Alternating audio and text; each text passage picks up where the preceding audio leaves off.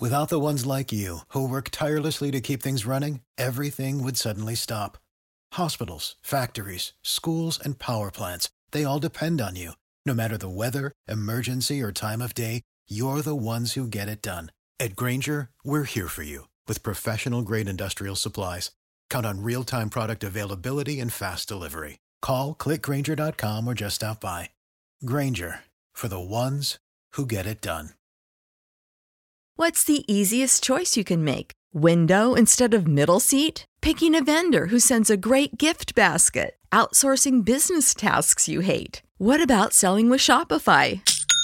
Whether you're selling a little or a lot, Shopify helps you do your thing, however you cha-ching. Shopify is the global commerce platform that helps you sell at every stage of your business. From the launch your online shop stage to the first real-life store stage, all the way to the did we just hit 1 million orders stage. Shopify's there to help you grow. Whether you're selling scented soap or offering outdoor outfits, Shopify helps you sell. Wherever and whatever you're selling, Shopify's got you covered. Sign up for a $1 per month trial period at shopify.com/try. Go to shopify.com/try now to grow your business, no matter what stage you're in. Shopify.com/try. The Great Gatsby by F.SCOTT FITZGERALD. Chapter 1. In my younger and more vulnerable years, my father gave me some advice that I have been turning over in my mind ever since. Whenever you feel like criticizing anyone, he told me, just remember that all the people in this world haven't had the advantages that you've had. He didn't say any more, but he has always been unusually communicative in a reserved way, and I understood that he meant a great deal more than that. In consequence, I inclined to reserve all judgments. A habit has opened up many curious natures to me, and also made me the victim of not a few veteran bores. Our normal mind is quick to detect and attach itself to this quantity when it appears in a normal person. So it came about that in college I was unjustly accused of being a politician because I was privy to the secret griefs of wild, unknown men. Most of the consequences were unsought. Frequently, I feigned sleep, preoccupation, or hostile levity. I realized by some unmistakable sign, intimate revelation was quivering on the horizon. The intimate revelations of young men, or at least the terms in which they express them, were usually panegyristic and marred by obvious suppressions. Reserving judgments is a matter of infinite hope. I am still a little afraid of missing something. I forgot that. As my father subtlety suggested, and I subtlety relate, the sense of fundamental disease is parcelled out unequally at birth. After boasting this way of my tolerance, I came to the admission that it was a limit. It has a limit. Conduct may be founded on the hard rock or wet marshes, but after a certain point I don't care what it's found on. I came back from the East last autumn. I felt I wanted the world to be in uniform, a sort of a moral tension. However, I wanted no more righteous excursions with privileged glimpses into the human heart. Only Gatsby, the man who gives his name to this book, was exempt from my reaction. Gatsby, who represented everything in which I was unaffected, having an unaffected scorn. It pursued an unbroken series of successful gestures. Then there was something gorgeous about him. Some heightened sensitivity to the promises of life, as if he were related to one of the intricate machines that register earthquakes 10,000 miles away. This responsiveness had nothing to do with that flabby impersonality which is dignified under the name of creative temperament. It was a extraordinary gift for hope, romantic readiness, such as I never found in any other person, which is not likely I should not find again. No, Gatsby turned out all right at the end. It is what preyed on Gatsby that foul dust floated in the wake of dreams, trembling closed out. My interest in the abortive sorrows and soot-winded ablations of man.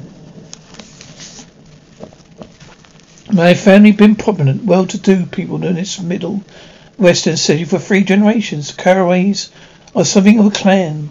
We have a tradition that we are descended from the Dukes of Buccleuch, but The actual founder of my line was my grandfather's brother, who came here in the 51, sent a substitute to the Civil War, and started a wholesale hardware business my father carries on today. Never saw this great uncle, but supposed to look like him. With special reference to the rather hard-boiled painting hangs in the father's office. Graduated from New Haven in 1915. Just a quarter century after my father, little after precipitated the late Teutonic migration known as the Great War. Enjoyed the counter-race so thoroughly, I came back restless. Instead of being the warm centre of the world, the Middle West now seemed like the ragged edge of the universe. I decided to go east and learn the bond business. Everybody I knew was in the bond business. Suppose it could support one more single man. All my aunts and uncles took it over because they were choosing a prep school for me. Finally said, well, yes, with very grave, hesitant faces. Father agreed to finance me for a year. And after various delays, I came east.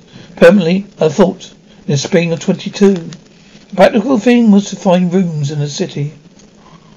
But it was a warm season. I had just left the country wide lawns and friendly trees when a man at the office suggested that he take a house together in community town. It sounded like a great idea. He found the house, a weather-beaten cardboard bungalow, at $80 a month. But last minute the firm ordered him to Washington. I went out of the country alone. I had a dog. At least I had him for a few days until he ran away.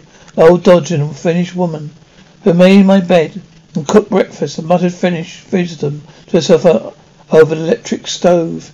It was lonely for a day or two or so till one morning some man more recently arrived and I stopped me on the road. How do you get to West Egg Village? He asked helplessly. I told him. As I walked on, I was lonely no longer. I was a guide, a pathfinder, original settler. He has casually conferred on me the freedom of the neighborhood. So with the sunshine and great bursts of leaves growing on the trees, just as things grow in my father's movies, I had that familiar conviction that life was beginning over again with that summer. There was so much to read for one thing, and so much fine health to be pulled down out of the young boy giving air. I bought a dozen volumes of banking, credit, and investment securities. They stood on my shelf in red and gold, like new money from the mint, promising to unfold their shiny secrets. Amy Madras and Morgan and Mercedes knew. Had a high intention of reading many other books besides. Rather literary in college. One year I wrote a series of very solemn and obviously editorials for the Yale News. Now I was going to bring back all such things into my life. Become again the most limited of all specialists, the well-rounded man. This isn't just an epigram. Life is much more successful. Looked from a single window after all. As a matter of chance, they should have rented a house in one of the strangest communities in North America. It is on the slender righteous island which extends itself due east of New York, where there are, among other natural curiosities, two unusual formations of land.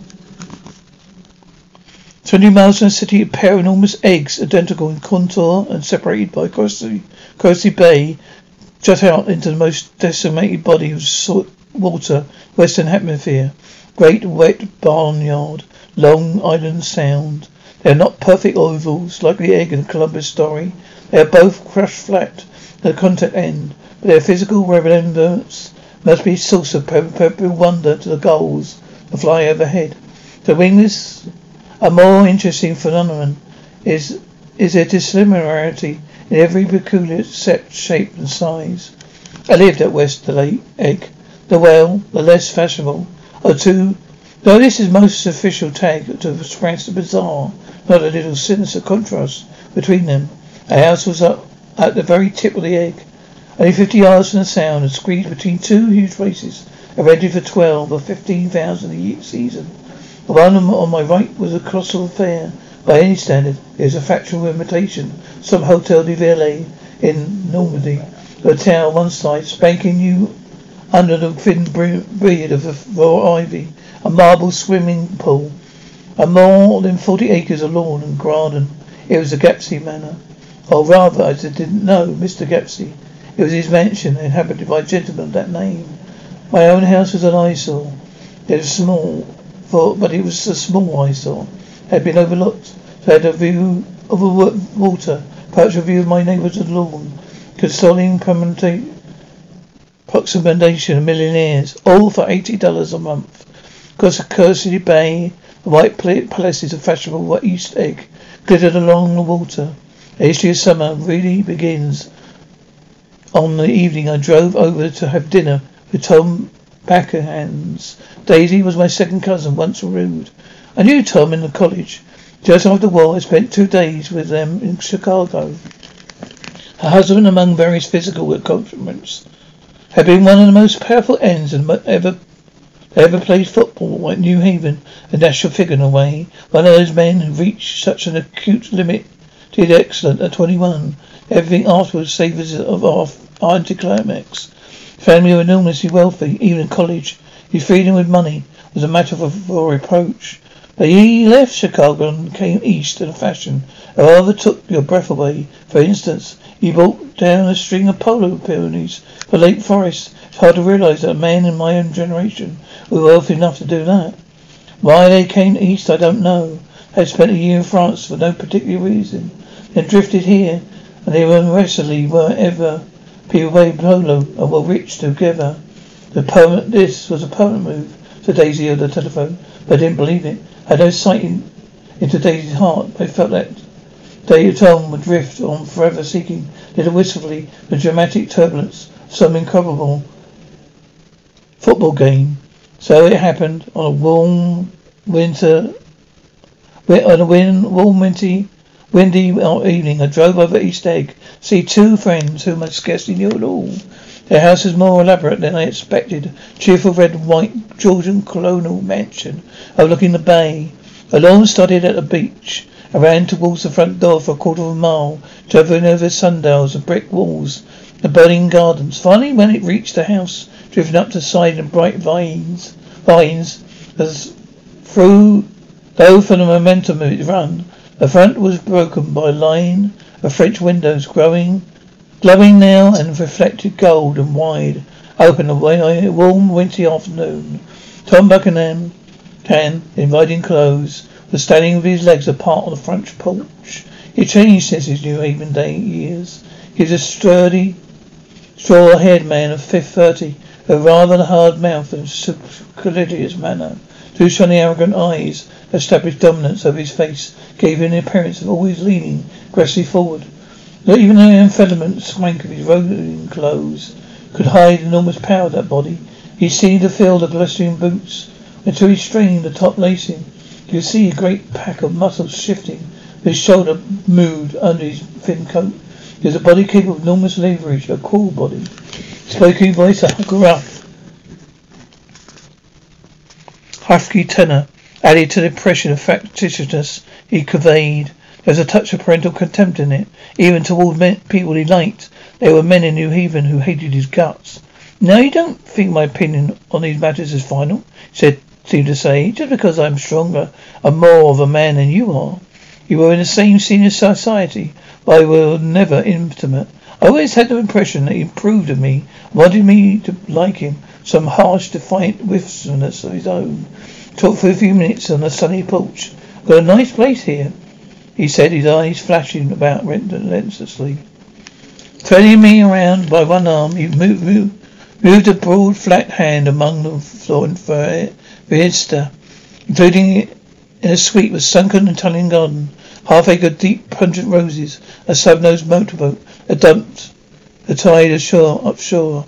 A blonde gentleman, the oil man. He turned me around again, politely and abruptly. We'll go inside. We walked through a high highway into a bright, rosy-coloured space, fragilely bound to the house by French windows either end. The windows ajar and gleaming white against the fresh grass outside that seemed to grow a little way into the house. A breeze blew through the room, blew curtains at one end and out the other, like pale flags, twisting them up towards the frosted wedding cake. The ceiling that rippled over the wine-coloured rug, making a shadow on its wind, as it is making a shadow on it as the wind does on the sea. The only completely stationary object in the room was an enormous couch, which two young women were buoyed up, as though upon a anchored balloon. Above them white, and their dresses were rippling and fluttering, as if they had been blown back to another after a short flight around the house. I must have stood for a few moments listening to the whip and snap of curtains and the groan of the picture. On the wall there was a boom as Tom Backhand shut the rear windows and caught wind died out about the room. The curtains, the rugs, and the two young women ballooned slowly to the floor. The younger of the two was a stranger to me. She standing full length of her end of the divan, completely motionless, with her chin raised a little. She was balancing something on it which was quite likely to fall. If she saw me out of the corner of her eyes, she gave no hint of it. Indeed, I was almost surprised into murmuring apology for having disturbed her by coming in. Abigail Daisy made an attempt to rise. She leaned slightly forward with a conscientious expression. Then she laughed, an absurd, charming little laugh. I laughed too, came forward into the room. I am paralyzed with happiness. She laughed again, said something very witty. I held my hand for a moment, looking up into my face, promising that there was no one in the world so much wanted to see. The way she had. She hinted a murmur that her surname of the balancing girl was Barker. I heard it. Said that Daisy murmur was only to make people lean forward towards her in a verbal criticism, making it no less charming. Anyway, Miss Barker's lips fluttered. She nodded at me almost imperceptibly, then quickly tipped her head back again. The object was she balancing, and obviously totted a little and giving her something of a fright. Again a sort of apology rose to my lips. Almost any position of complete self-sufficiency draws a stunned tribute from me.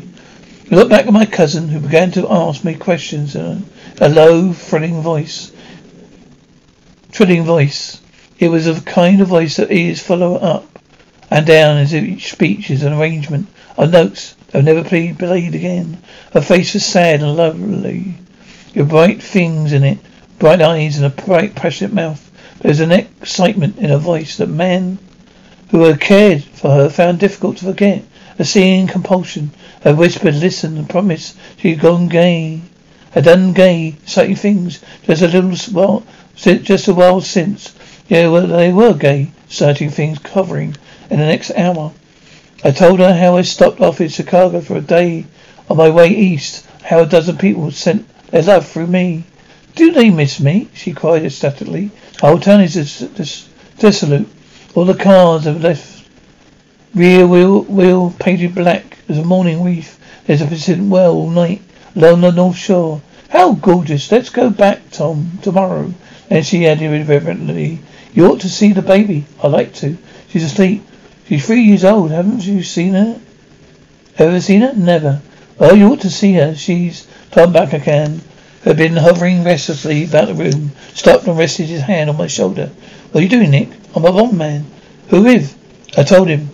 "Never heard of them," he remarked decisively. This annoyed me. You will, I answered shortly. "You will if you stay in the East." "Oh, I'll stay in the East, don't you worry," he said, glancing at Daisy and back at me as if he was alert for something more.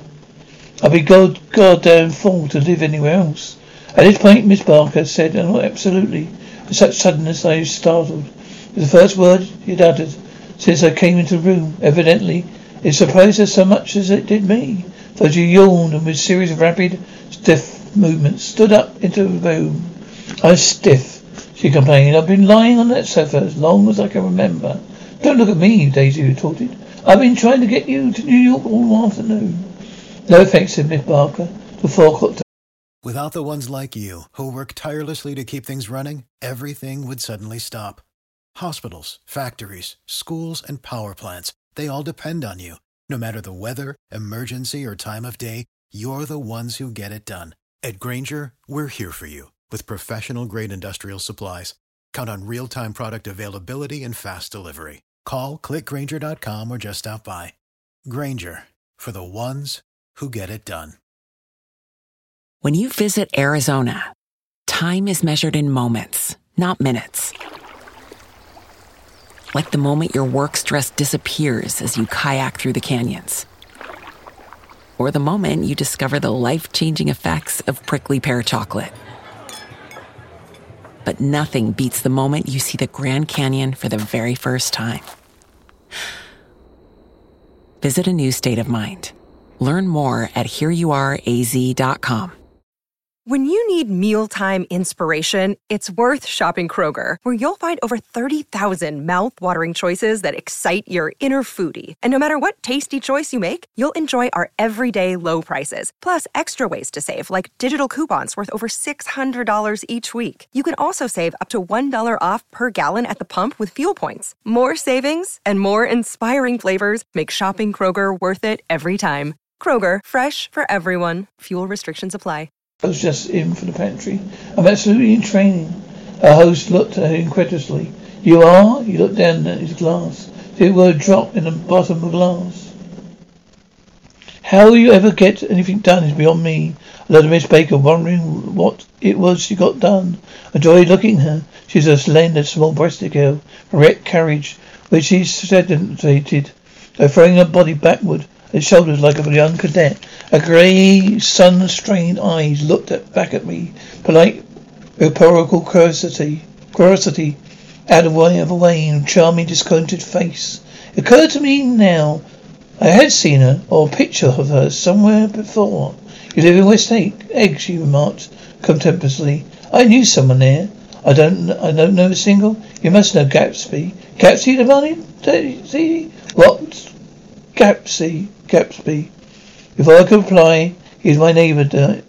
He was my neighbour. Dinner was announced. Wedging his tense arm with imperiality under mine, Tubbuck hand compelled me from the room, as though we were moving a checker to another square. Senselessly, languishingly, their hands set lightly on their hips. Two women proceeded us out onto a rosy-coloured porch open toward the sunlight set, where 4 candles flickered on the table in diminished wind. Why candles? Objected Daisy, frowning. She snapped them out of her 2 fingers. In 2 weeks, be the longest day in the year. She laughed at us radiantly. Do you always watch for the longest day of the year, then miss it? Always watch for the longest day in the year, and then miss it? We ought to plan something, your Miss Baker, sitting down at the table as if she were getting into bed. All right, said Daisy. What will we plan? She turned to me helplessly. What do people plan? Before I could answer, her eyes fastened an odd expression on her little finger. Look, she complained. I hurt it. We all looked at the knuckles, black and blue.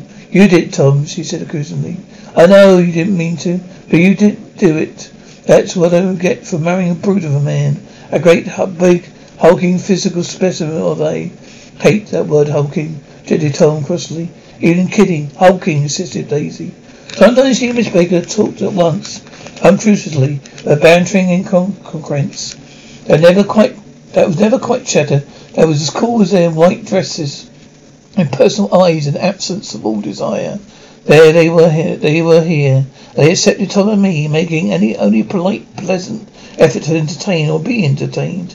They knew that presently dinner would be over, and a little later the evening too would be over, casually put away. It was sharply different from the West, where an evening was hurried from phase to phase towards its close, continually disappointed interpretation, or else in sheer nervous dread of the moment itself. You make me feel uncivilized, Daisy, confessed to my second glass of corky, a rather impressive claret. Can't you talk about the crops or something? I mean, nothing in particular, but its remark, but it was taken up in a respected way. Civilization's going to pieces. Broke out Tom violently. Got in to be a terrible pessimist about things. Have you read The Rise of the Gold-Coloured Empires by this man Goddard? Why, no, I answered, rather surprised by his tone. Well, it's a fine book. Everybody's ought to read it. The idea is, if we don't look out, the white race will be utterly submerged. All scientific stuff has been proven. Tom's getting very profound, said Daisy, expression of thoughtful sadness. He reads deep books with long words in them. What was that word we? Well, these books are all scientific, insisted Tom. glancing at her impatiently. "This fellow who's worked out the whole thing. It's up to us, who of the dominant race, to watch out for these other races who have control of things. We've got to beat them down," whispered Daisy, winking ferociously towards the fervent sun. "You ought to live in California," began Miss Barker, but Tom interrupted her by shifting heavily in his chair. "Is that we're nomics? Am I? And you are? And after professional hesitation, you included Daisy with a slight nod. She winked at him again. "And we produce all things that go to make civilization, of science and art and all that. Do you see?" Something professed in his concentration, his complacency, more acute than no, but was not enough for him any more. When almost immediately the telephone rang. So the butler left the porch. Butler seized upon a momentary interruption. "Lean towards me. I tell you a family secret," she whispered effusively. "About the butler's nose. Do you want to hear about the butler's nose? That's why I came over tonight. Well, he wasn't always a butler. He used to be a silver polisher for the people in New York, and had a silver service for 200 people. Had to polish it from morning till night, until finally it began to affect his nose. Things went from bad to worse," suggested Miss Barker. "Yes, things went from bad to worse, but finally he had to give up his position. For a moment, the last sunshine fell with a romantic affection upon a glowing face. Her voice compelled me forward breathlessly. So I listened, then the glow faded. Each light deserting her, in lingering regret, like children leaving a peasant street at dusk. The butler came back and murmured something close to Tom's ear. And whereupon Tom frowned, pushed back his chair, and without a word went outside. As if absence quickened something within her, Daisy leaned forward again, her voice glowing and singing. "I'd love to see you at my table, Nick. You remind me of a rose, an absolute rose, doesn't he?" She turned to Miss Baker for confirmation. Absolute rose, this was untrue. And not even faintly like a rose. She was only terminating. A stirring warmth flowed from her, as though if her heart was trying to come out to you, concealed in one of those breathless, thrilling words. And suddenly threw her napkin on the table, excused herself, went into the house. Miss Baker and I exchanged a cold glance, consciously devoid of meaning, about to speak when she sat alertly and said, "Shh." A warning voice, a subdued and passionate, as a murmur was audible, the room beyond. Miss Baker leaned forward unashamed, trying to hear. A murmur trembled on the verge of coherence, sank back, mounted excitedly, and then ceased altogether. "This Mr. Gatsby you spoke of is my neighbour," I began. "Don't talk, I want to hear what happens." "Is something happening?" I inquired instantly. "You mean to say you don't know?" said Miss Baker, honestly surprised. "I thought everyone knew." "I don't." "Why?" he said hastily. "Tom's got some woman in New York." "Got some woman?" I repeated blankly. Miss Baker nodded. She might have decency not to telephone at dinner time. "Don't you think?" Almost before I had grasped her meaning, there was a flutter of her dress and a crunch of leather boots and Tom and Daisy by the table. "It couldn't be helped," cried Daisy with tense clarity. She sat down, glanced searchingly at Miss Baker, then at me, and continued. "I looked outdoors for a minute. And it's a very romantic outdoors. There's a bird on the lawn. I think it might be an night to come over on a collard, a white star line, singing away. Hey, her voice sang. It's romantic, isn't it, Tom?" "Very romantic," he said. Then miserably to me, "It's late enough after dinner. I want to take you down to the stables." Telephone rang inside, startling as Daisy shook her head decidedly at Tom. The subject of the stables, in fact, all subjects, vanished in the air. Among the break of fragments of the last 5 minutes, the table remembered the candles being lit again. Pointlessly, I was conscious of waiting to look squarely at everyone, and yet to avoid all eyes. I couldn't guess what Daisy and Tom were thinking. I doubt if even Miss Barker, I seemed to have mastered a certain hardy skepticism, was able utterly to put his fifth guest's shrill, metallic urgency out of her mind. In a certain temperament, the situation might have seemed intriguing. My only instinct was to telephone immediately for the police. Horses, needless to say, were not mentioned again. Tom and Miss Baker, with several feet of twilight between them, strolled back into the library, as if to be to a vigil inside a perfectly tangible body, which, trying to look pleasantly interested, a little deaf, I followed Daisy around the chain connecting verandas to the porch in front. In deep gloom, we sat down side by side in a wicker settee. Daisy took her face in her hands as feeling its lovely shape. Our eyes moved gradually out to the velvet dusk. I saw the torment of emotions possess her. So I asked what I thought would be some sedated questions about a little girl.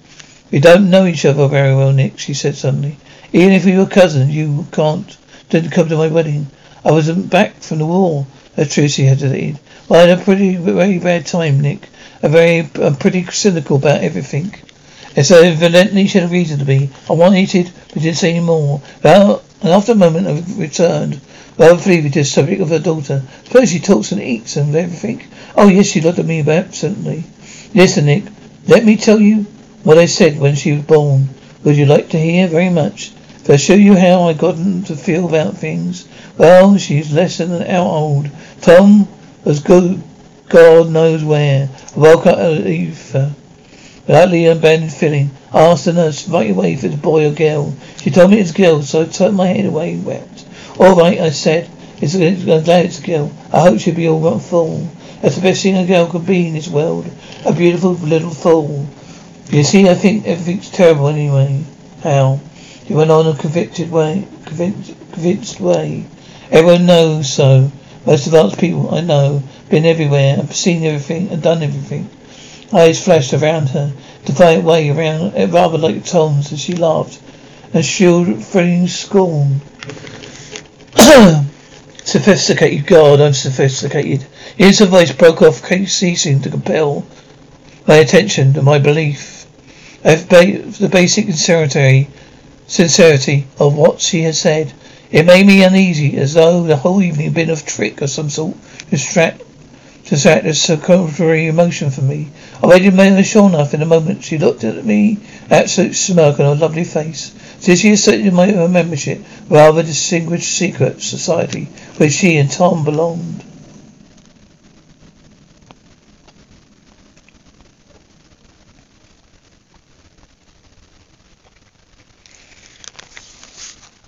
Inside the crimson room bloomed with light. Tom and Miss Baker sat at either end of the long couch, and she read aloud to him from the Saturday Evening Post, words murmurous and inflected, running together in a smoothing tune. The lamplight bright on his boots, dull and autumn leaf yellow. Her hair glinted among the paper as he turned a page of letter. Her slender muscles in her arms.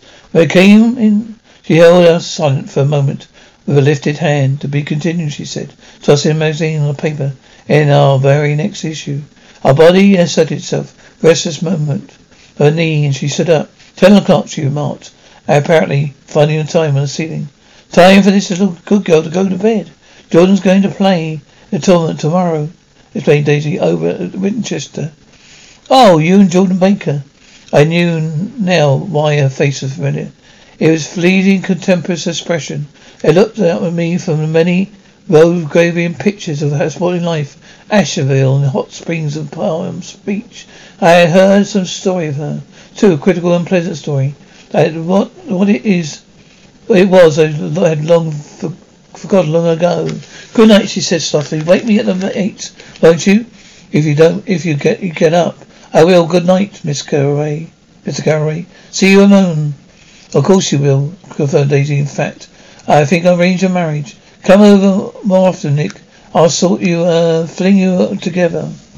Lock you up and accidentally live in closets. I'll put you out to sea in a boat. All that's no little thing. Good night, called Miss Baker from the stairs. I haven't heard a word. She's a nice girl, said Tom, after a moment. She ought to let her run around the country this way. Who's ought to? Cried Daisy coldly. Her family. Family's one aunt, about 1,000 years old, besides Nick. Going to look after her. Aren't you, Nick? She's going to spend lots of weekends out here this summer. I think the house influence will be very good for her. I think the home's influence will be very good for her. Daisy and Tom looked at each other for a moment in silence. Is she from New York? I asked quickly. From Louisville. Our white girlhood has passed together there. Our beautiful white. Did you give Nick a little heart-to-heart talk on the veranda? Demanded Tom suddenly. Did I? She looked at me. I didn't seem to remember, but I think we talked about Nordic race. Yes, I'm sure we did. It was crept up on us. The first thing you know, don't you believe everything you hear, Nick, he advised me. I said lightly, I've never heard nothing at all. A few minutes later, I got up to go home. I came to the door with me and stood side by side with cheerful square of light. Cheerful square of light. As I studied in my motor, Daisy primarily called, wait, I've got to ask you something. It's important. We heard you were engaged to a girl out west, as right corroborated. Tom Conley, he heard that you were engaged. It's a libel. I'm too poor.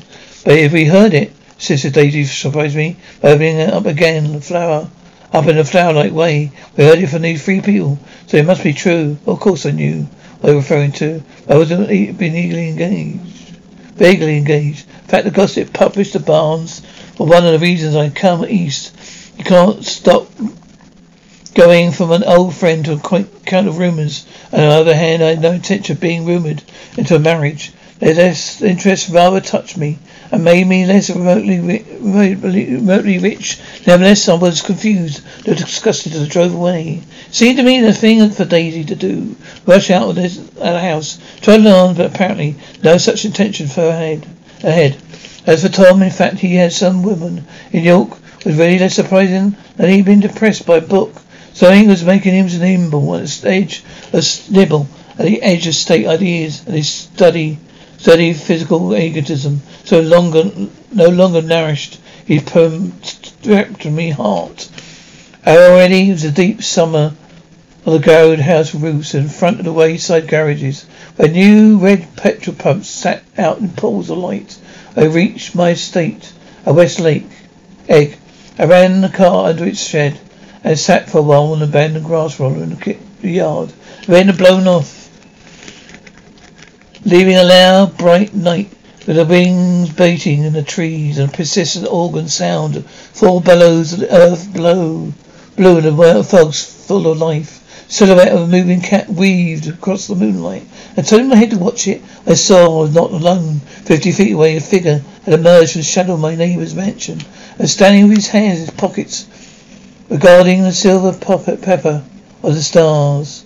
Slowing his leisurely movements, a secure position, his feet on the lawn suggested he was Mr. GATSBY himself, come out to determine what shares has his of our local heavens. I took a call to him. The baker had mentioned him at dinner. I would do for an introduction. But I didn't call to him. He gave a sudden invitation. He was content to be alone. He stretched out his arms towards the dark water, a curious way. As far as I was from him, I could have sworn he was trembling reverently. I glanced seaward and distinguished nothing except a small green light, minute and far away. It might have been the end of the dock.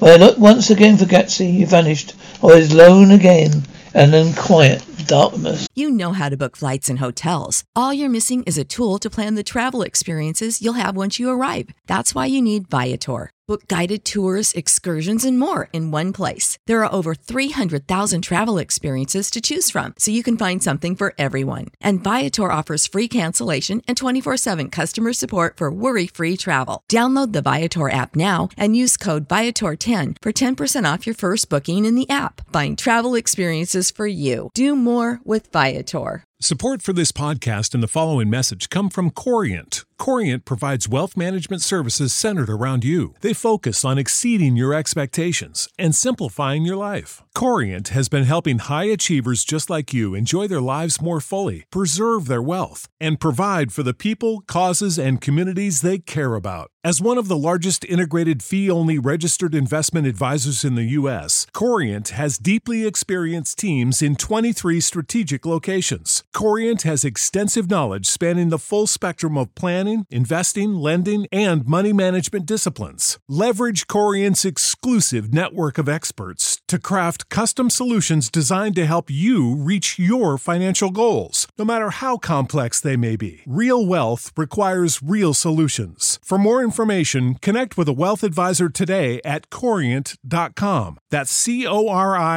Corient.com. Corient.com.